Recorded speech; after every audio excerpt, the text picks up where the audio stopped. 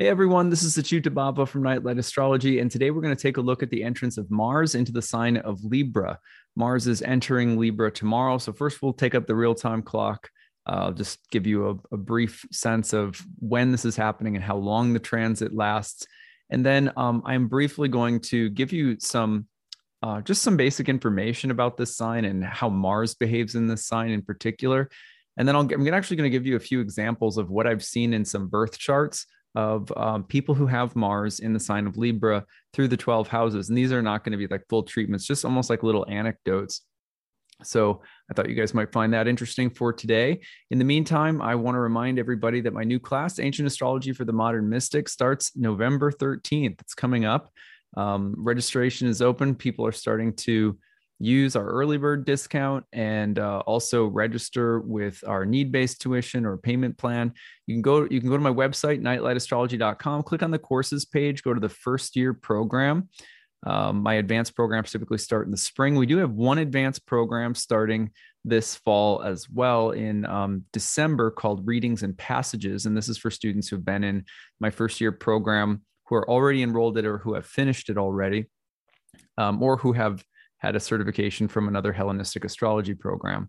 So at any rate, if you scroll down on this page, you can learn everything that you need to know about the class. If you still have questions, of course, you can always email us, info@nightlightastrology.com. It's a really thorough, deep program. We have 30 classes, 12 guest lecturers, a bunch of breakout study sessions in addition to all of this, a live tutoring staff in our classroom forum online. Everything's recorded so you can attend live, or you can follow along with the recordings at your own pace. You can also email me throughout the year with questions. We have Q&A in the forums. And also there's tons of bonus material, exercises, quizzes, stuff like that. It's a great program for people who want to take their love of astrology to the next level, maybe develop a client practice. There's an optional certification test at the end if people are interested in kind of going that far with it. The early bird payment you can use to save $500 off. There's a payment plan. There's also tuition assistance for people who need help. We want to make sure that no one's priced out. So if you're really wanting to take a program, but you're on a really tight budget because COVID's hit you hard, or maybe you're a single parent, or whatever the case might be, if you have a special circumstance and you want to reach out and tell us about it, use the tuition assistance. We're glad to have you. So, that's that. So thank you guys I know those of you who watch my channel regularly, you'll hear my spiel every day around enrollment period, but I'm really excited. I hope to have a good new cohort starting up here in November. Excited to study with a new group of people. I lead all the classes, and every year, the curriculum improves, or I feel like I get better at teaching the material. It's also fun because in this class, you get to see me read for live clients and break down those sessions together toward the end of the program. So there's 4 classes now. There's 4 total years worth of curriculum that you could potentially dive into with me. So check all of them out on my website in the meantime. All right, so here's the real-time clock. I'm going to put it up on the screen and just give you a sense of what to expect. So here you can see Mars already in Libra. I've sort of got it queued up, but you'll notice that Mars is not entering the sign of Libra until about 8:04, like 8 to 9 p.m. That's Eastern time on September 14th. So that's late tonight. We're going to see Mars in the sign of Virgo switch over into Libra. And what I'm going to do today in a little bit is just give you some examples briefly around the wheel. I just kind of took some notes on different things that I've seen in people's birth charts that I have, that I've worked with personally in my client practice, to give you some anecdotes after I first break down some of the core components of the sign. So what is there to know about the sign of Libra? Well, it is a tropical sign. Tropical, from the word tropos, means to turn. And sometimes you'll also hear the word cardinal being used, but tropical was the word closest to the original Greek, the turning point. These signs come at the equinoxes and solstices. They start at that time. And it has to do with the idea that the alternation of light and dark in the solar year is taking a hard turn at these points in the kind of ideal symbolic language of the zodiac. So what's happening, for example, at the fall equinox, and we're talking not so much about the weather. And again, remember that this is ultimately a symbolic language. So this can be applicable to anyone, anywhere, that the sign has to do with the alternation from light into darkness. Libra is the sign through which the sun, for example, in the northern hemisphere enters into the dark half of the year. And so this sign is associated with the takeover of darkness. It is the sign of the balance. And sometimes you'll hear it related, you'll hear the scales used, but the balance and the sense of things being judged as they enter the underworld. Because obviously in the ancient world, the idea is that your merits, your actions, your deeds, your piety, your intentions, your heart are, weighed and judged and evaluated after this lifetime, and that your birth is determined by such things, at least in part, alongside, we hope, with some grace and mercy. But this sign is therefore related to that tropical turning point of the entrance into the dark side of the year. It's an airy temple and it's masculine, which means that the energy of this sign tends to express itself in ways that are more centrifugal, meaning from the center moving outward. And airy, meaning that this tends to be, for example, the airy signs, Gemini, Aquarius, and Libra, all tend to be sort of humane signs. They're signs that are rational, social, often more intellectual, communicative, aware of social norms and customs. And, air signs are usually good at discourse, as well as naturally interested in ideas and stimulated by ideas. Now, there's a lot more that could be said about air, so I'm just kind of giving a quick summary here.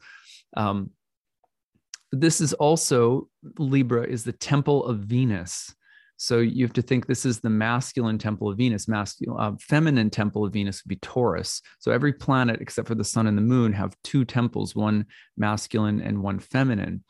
And so in Libra, you have you could say the more masculine side of Venus, or a Venus that is more yang, even if you like that word better, than in the way that it expresses itself. And this is important because this Venus doesn't behave like the Taurian Venus.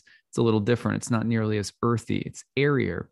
Another hint that we get is by noting that Libra is the exaltation of Saturn, which means you could almost think about it as, in this temple, Venus resides and Saturn is like a highly esteemed friend, or a highly esteemed, it's almost like, in my I'm just thinking of something like, my altar room. So, my house is like my house. But in a sense, it's actually Krishna's house, because we have an altar room, and like everything we eat, this house itself, we think of as like, really, this is Krishna's home, our altar room. So that sense of Krishna being exalted in, Achyuta's house or something like that. And for you, like maybe there's, you think sometimes professional athletes, they might have like a shrine in their house built to all of their accomplishments. They have all their awards on the wall. So, maybe like Aries, it's the home of Mars, right? But it's the exaltation of the sun. And so there's this trophy room filled with like, noble accomplishments or something like that. So you're almost thinking of every sign that has a dual exaltation ruler as being a sign that not only is embodied by, in some ways, the planet whose home the sign is, but also what planet or god is exalted in that place. So this is a masculine Venus, you could say, that exalts and adores Saturn. It's a really good way of putting it if you want to understand more about how other planets behave in this sign in particular. You would think Venus exalting Saturn. What does that look like? We'll talk about that in a second. This place is also the exile of Mars, which is really important to us today since we're going to be talking about Mars going into the sign of Libra. This is also the sun's fall. Sun is exalted in Aries in the polar opposite sign of Libra. It is in its fall or depression. Makes sense. The sun is going into the underworld for the year. So we can't break down all of these today. It would take too long. In my course, we go through all of this stuff, probably about 9 hours, 10 hours that we spend on the zodiac.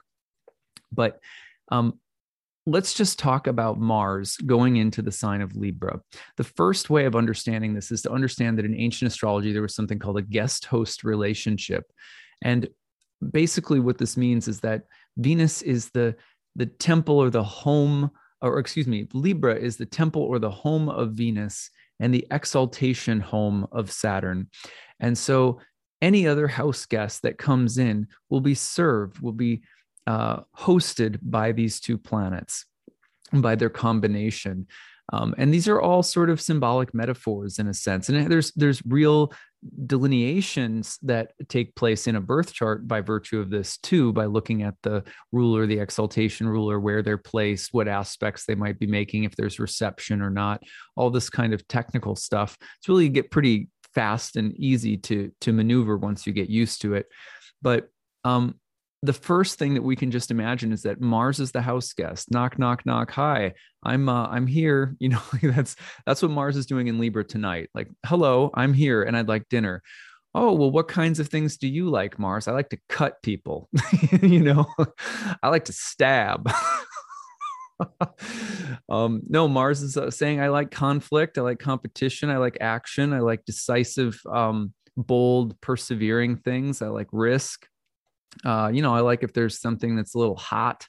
So all the things that Mars likes, some of which are going to be more destructive, than we're comfortable with. Remember, Mars is called the lesser malefic, Saturn the greater.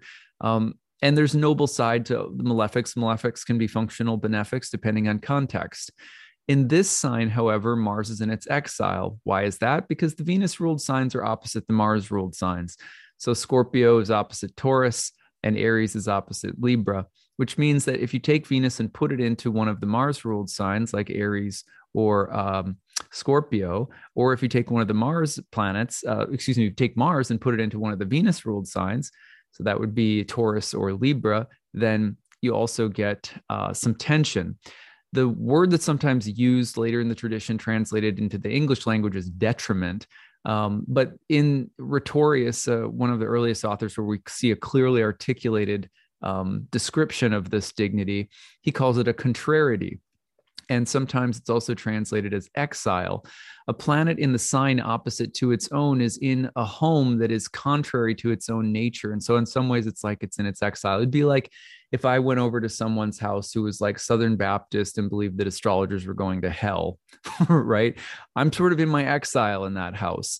It might be not at that extreme, but also let's say that I go to a country where astrologers are killed or something like that. There's some place that's in some ways, there's some kind of, antithetical way of living, or there's some contrary way of doing things that to my own nature. Then it's like I have to deal with the stress or tension of being in that place that's very different from what I like or what I'm used to. Mars comes over for dinner and says, hey, I'd like dinner. And Venus is like, how about a sparkly set of roller skates and some Madonna music, you know what I mean? And Mars is like, I want to cut.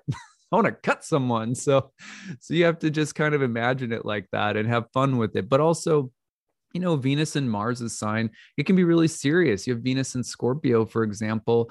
You're going to see Venus's which is Venus is in Scorpio right now. So we've got both Venus and Mars in each other's signs, by the way, which means they have mutual reception by detriment or exile. But if you have Venus in a Mars-ruled sign, for example, my wife was born with Venus in Aries, and someone, when she was traveling, what do you call it? Traveling abroad for school. I forget what those international exchange programs or whatever they are. And there was a taxi driver who tried to sexually assault her while she had a major transit going on to Venus in Aries. So you could, and thank God she like got out of the taxi cab and escaped or whatever. But she, she's told that story many times. When Venus in Aries in her chart was also getting activated not too long ago, one of our yoga studio staff was raped and murdered in DC. So it's like, it's not like, I know that people don't like detriment or exile, and you can you can quibble over the words, and people will always have examples, and there are always examples of how Mars in Libra or Venus in Aries are not that difficult. In fact, they may represent something totally beautiful, but you always have to pay attention to the fact that there is something contrary about these signs, and depending on other contextual factors in the chart, they can indicate some really challenging dynamics. Put Venus in a Mars ruled area and you have the god of love and peace in a place of hostility and violence, right? So that's why it's like the potential is there. Now, when my wife got into yoga, which is at the time anyway, when she got into it, from the standpoint of physical health and fitness, almost like an athletic activity, it was also a Venus and Aries transit. So I always think about the diversity of things that my wife has experienced with Venus and Aries. And, here she's an entrepreneur. She's an entrepreneur of a yoga studio, kind of an athletic fitness type of thing. But again, one of our yoga studio staff, just one of the most brutal and terrifying events that I've ever, not that I was there or anything, but like that I've ever seen in my life or been bear witness to. So, that was, so you always want to just pay attention to the combination of planets and their opposites. So if Venus is a guest excuse me, let's flip that around. If Mars is walking into Libra and says, "Hey, I'm here, I'd like dinner. What do you like?" Well, we know what kinds of things Mars likes. And then Venus has to say, "Well, I'll provide you with dinner." So, but I have to do so in a way that sort of honors what you want. It's almost like Mars demands a sacrifice when it enters the sign of Libra. It demands something from Venus that it can do Mars things with. That's where it gets complicated because, Venus in the sign of Libra will give things that Mars can do Mars things with, and that's where you might experience some tension. So, this is I'm just going to give you some examples through the chart now before we end, but there's some interesting people who have embodied this. For example, Alfred Hitchcock. Here's a famous film director who serves up murder, right? There's always murder or death or suspense or thrillers, and yet he does so oftentimes. I mean, one of the things that was so nice about, or that was so kind of amazing about his movies, was that a lot of the movies you see murder or the macabre sort of breaking through what looks like very erudite or sophisticated people and scenes. Think, for example, of the movie Rear Window. If you think of Rear Window, here's a photographer, like an esteemed photographer who witnesses a murder and gets involved like in his neighborhood. So there's a way in which, or the birds that go nuts, if you think about that one, there's always a way in which Alfred Hitchcock manages to interrupt the peace of civilized life with something dark, suspenseful, horrible, an inn where, the psycho, you guys remember that? So, another Genghis Khan, complicated character from the historical standpoint. He's a uniter of tribes, but also I don't know if warmonger is the right word. What's the right word? Because he's a warrior, so he kills, but he also unites people. Seth Rogen, here's an example of somebody who's hilarious, but also very provocative, edgy, and kind of disgusting at times. So Mars is that way, but Venus isn't. Do you see what I mean? Similarly, Abraham Lincoln dealing with the Civil War, trying to bring some sense of unity, but there's conflict involved in the meantime. Winston Churchill is a similar one.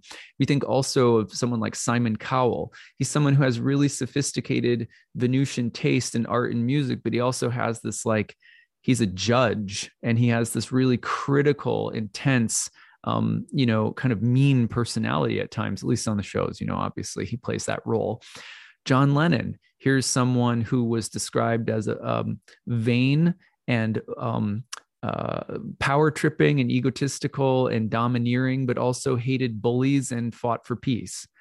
You know, I think a lot about Nicole Kidman, who's played a lot of like really. I think of Nicole Kidman as someone like I think the show is called Big Little Lies or something. My wife and I watched this a few years ago, and you know, she'll often play a role of someone who's like, you know, like this like, what do I want to say? Almost like a housewife with a dagger behind her back type of thing. Like she's got that down. There's a new show out that I haven't seen, but it looks like she might even play a similar role. And it's something about people. Oh, it's called Nine Perfect Strangers. And I keep seeing it advertised. I haven't watched it, but she looks like just the way she is on camera. I'm like, there's Nicole Kidman with that Mars and Libra. She plays those roles. Freddie Mercury, similar in terms of the provocative nature of what he did and said, his sexual identity, the way he was as a rocker, but someone who also had this like almost this operatic, almost classical sense of beauty with music. So you can see the complications of these themes in lots of ways, some that are more benign, some that are more malignant. It's, you know, it just depends. Let me show you a few examples in birth charts. These are not, I'm just showing you Mars through some of the houses here for fun. Mars and Libra in the first house. So I thought this was interesting. I had someone who dealt with kidney disease with Mars and Libra in the first house. Kidney disease, Libra is associated with the kidneys, and interesting that the kidneys are also associated with, you know, balancing different kinds of things in the body. Anyway, this is someone, you know, I had someone who dealt with kidney disease, and they had to do, well, I'm not sure if it's kidney disease, diabetes, and they had to take insulin all the time to maintain blood sugar levels. And that was like a lifelong thing. And Mars was on their ascendant in Libra. Isn't that interesting? Let's go, whoops, I'm going to go the opposite direction, house 2. So when I was in New York City, I had a client with Mars and Libra who had started their own, like, they were in the fashion industry for a long time and kind of like a fashion insider. And then they started their own like boutique in Manhattan, where it was just like their own little shop. And it was interesting to see that Mars was in Libra in the second house of money and business, and that they had this entrepreneurial, you know, fashion, the story about being an entrepreneur in the fashion industry.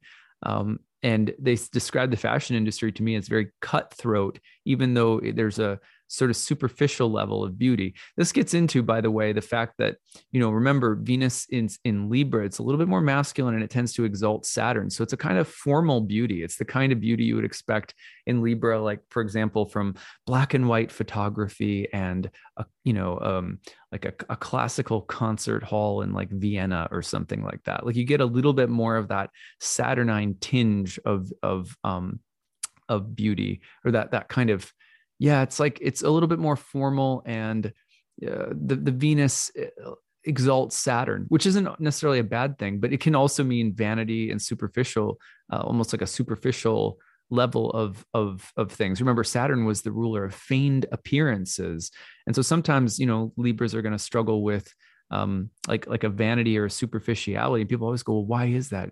Why? And it's, well, it's, you know, like Leo, you know, for example, will struggle with this. Every sign struggles with something, but this is in part because the sign it's Venus exalting Saturn. You can think about it like that. All right. So here is someone I met in New York City who was a gossip columnist.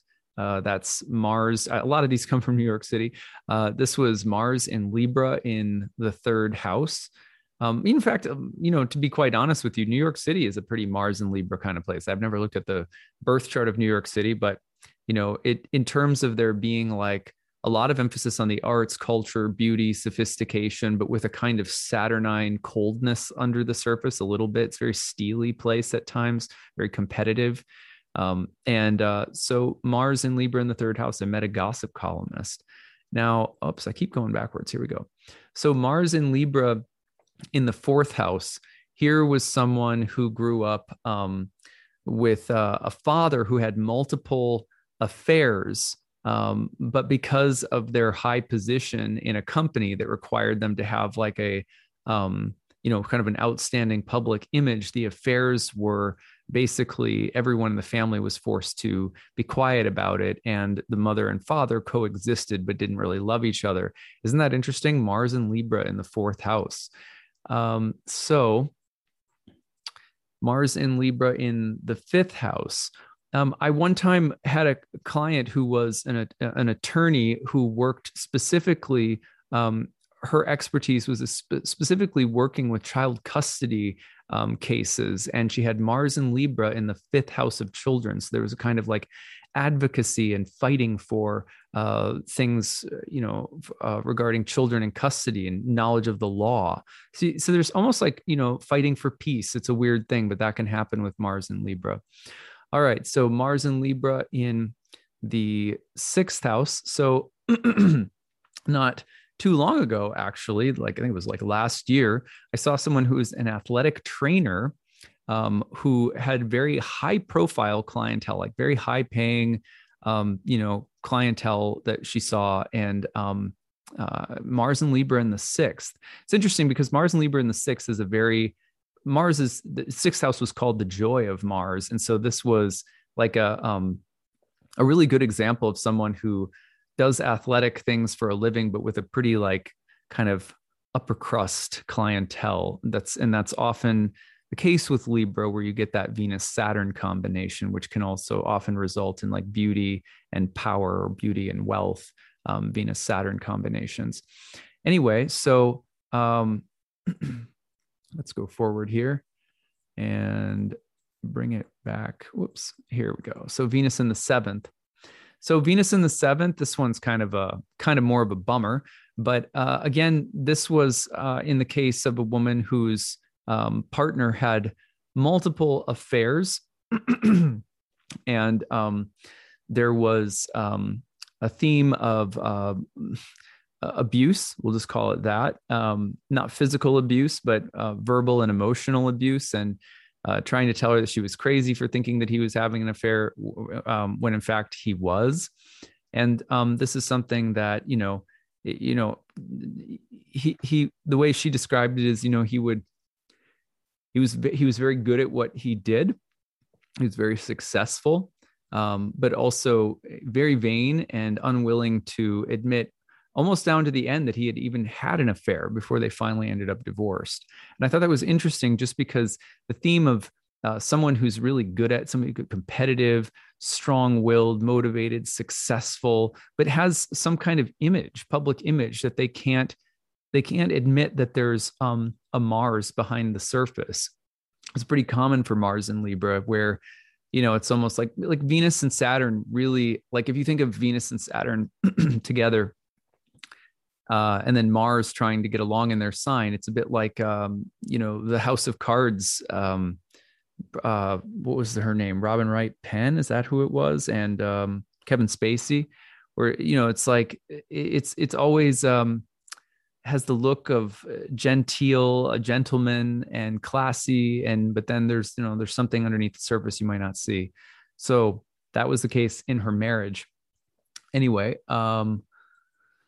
let's go on. So Mars and Libra in the eighth house. I've actually seen this probably 10 times at least. Long legal debacles over inheritance after parents' death. Isn't that interesting that you have, and this is the funny thing is that in a number of these cases I can think of, that you'll often see that everyone gets along in the family up until it's a matter of who gets what, and then there's this big debacle. Isn't that always the way it goes? It's kind of sad. Okay, so Mars in Libra in the ninth house. Again, one of the ones I've seen more times than I can count are people who study the law, or who are prosecuting attorneys or something like that. Ninth house was this house of law.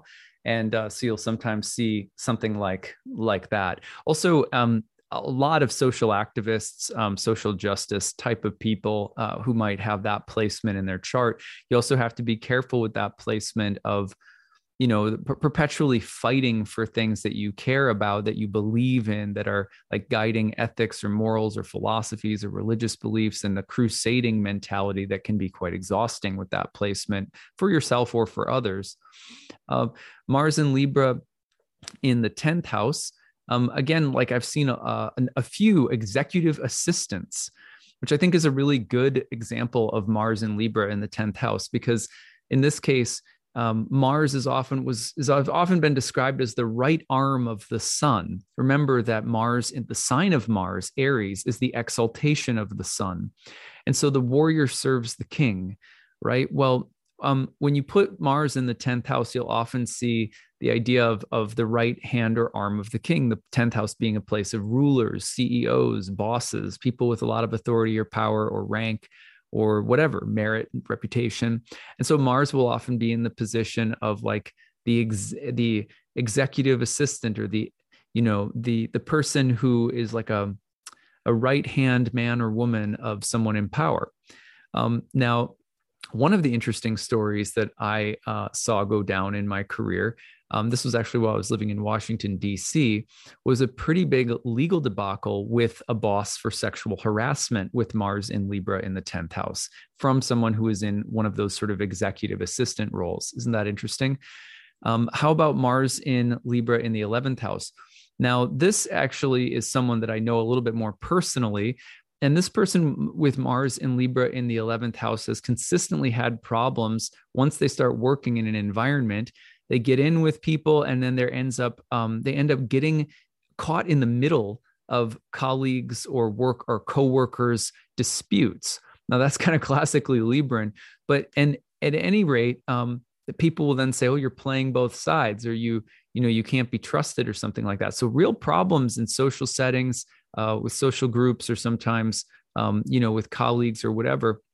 And maybe there's an ability to be a mediator. I've seen some people with Mars and Libra in the 11th work in PR for a company, or to be something of the public face of an organization, or to help manage the appearances, or the public image of something, advertising, even a little bit, human resources, and all the debacles and challenges that might come with that. So you might see Mars and Libra like that. Now, most of these I'm giving are like pretty good examples overall, I think. But at any rate, if you are looking at Mars in Libra in the 12th house, now this is one, because if you have Mars in Libra in the 12th, Scorpio is going to be rising. So this would be your ascendant ruler.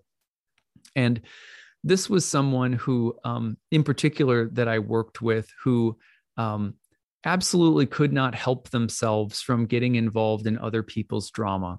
And it was like, and I've seen this again a number of times throughout my career, where you've got the ruler of the ascendant, Mars in Libra in the 12th, a place of self-undoing, a place of hidden enemies, a place that's often engaged in things behind the scenes, or things that are a little bit more covert. And it's almost like a person here can't help but be creating enemies through gossip and through inserting themselves in other people's issues, and or in terms of being betrayed. Betrayal can be a big theme for Mars in the 12th and in Libra, but also secret animosities, secret prejudices or bias, and I'm not necessarily talking about anything extreme, but like, well, this is the way I really feel, but I can't let other people know, and then it eventually undermines you. So these are just interesting things that I've seen over the years. There's lots more that could be said, so I'm not trying to pigeonhole the planet in any of the houses, but just kind of give you a feel for what Mars is like through the 12 whole sign places. Hope this has been useful for you today. I would love to hear your stories. As Mars enters Libra, you'll often experience that more dramatically. So watch in the next couple of days for Mars's entrance into Libra, and check out the whole sign house that it's entering in your birth chart. See what you see. If you ever want to share a story, you can put #grabbed and then put Mars into Libra, and then share your story, or email us grabbed@nightlightastrology.com. We love to share your stories about how the planets are showing up in your life, and what you're learning from it. So we might be doing another episode maybe this week or next week. It's fun to occasionally just step back and listen to what you guys are going through. So, all right, that's what I've got for today. Remember, new class starts pretty soon. Hope to see some of you guys in class. And until we talk again, have a good day. Bye, everyone.